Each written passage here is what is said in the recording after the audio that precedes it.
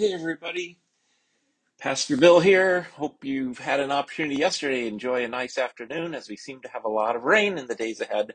What do you say we put another gospel word, significance of the gospel word, on the table for us to enjoy today? I love how these words deliver the goods, deliver the gifts of the person and work of Jesus.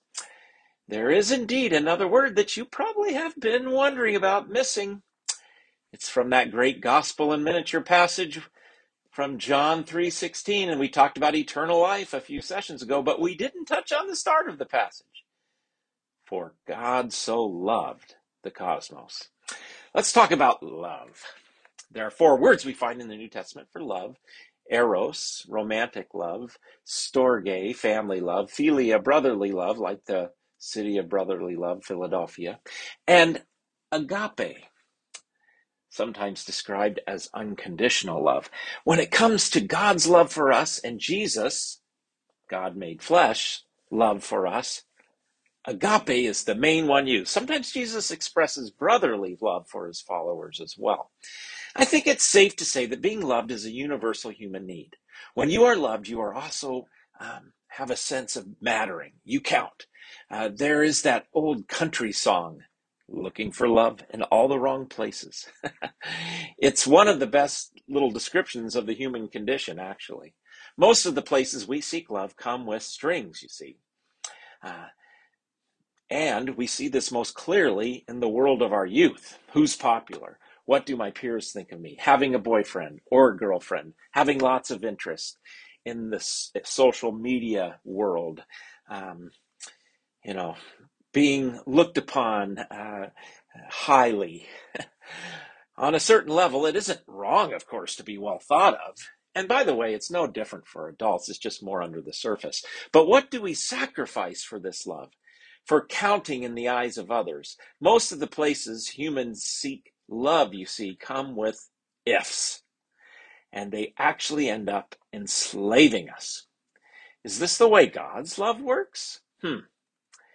It's interesting that most of the times the word agape is used when it comes to God's love for us, and it doesn't come with ifs. It is a declaration, it's a promise. Paul says in Romans 5:5, because God's love has been poured into our hearts through the Holy Spirit that has been given to us. Given to us? A gift? Then there is this from 1 John 4:7 and following. Beloved, let us love one another because love is from God. Everyone who loves is born of God and knows God. Whoever does not love does not know God, for God is love. Let me stop you right there and make sure we don't get things mixed up at this point. Love is not God. In our culture, love is a god. Love is made an idol all the time, whatever form we're talking about. Tell me that eros, love, is not worshipped in our culture today. I don't have time to go further on that. God is love. Love is not God. So John continues, God's love was revealed among us in this way. God sent his only Son into the world that we might live through him. And this is love, not that we loved God, but that he loved us and sent his Son to be the atoning sacrifice for our sins. You see, that word aphesis that we talked about at the very beginning of this series, forgiveness, is an expression of God's mercy and love. That's who God is. No ifs, ands, or buts about it. God didn't wait for us to love God. God did it. He initiates. God loves us. Here is a beautiful gift of the gospel. You see, having the love of God poured into our hearts keeps us from being enslaved to the love and acceptance we may or may not receive from other places. And I'll be honest, being liked is a powerful thing for me. I have to watch that I don't put that above, well, to use Paul's words again, speaking the truth in love. When I hear of God's love for me and for the cosmos, it keeps everything in perspective. Let me just end today with the story. Let's get this down to brass tacks from Jim Nestigan, who taught generations of pastors at Luther Seminary. One day, while he was near the seminary on a morning jog, Jim was running down the street and saw the bus was stopped up ahead, and there was a woman running in and out of the bus. As he got closer, he could see that a man had collapsed right outside the bus.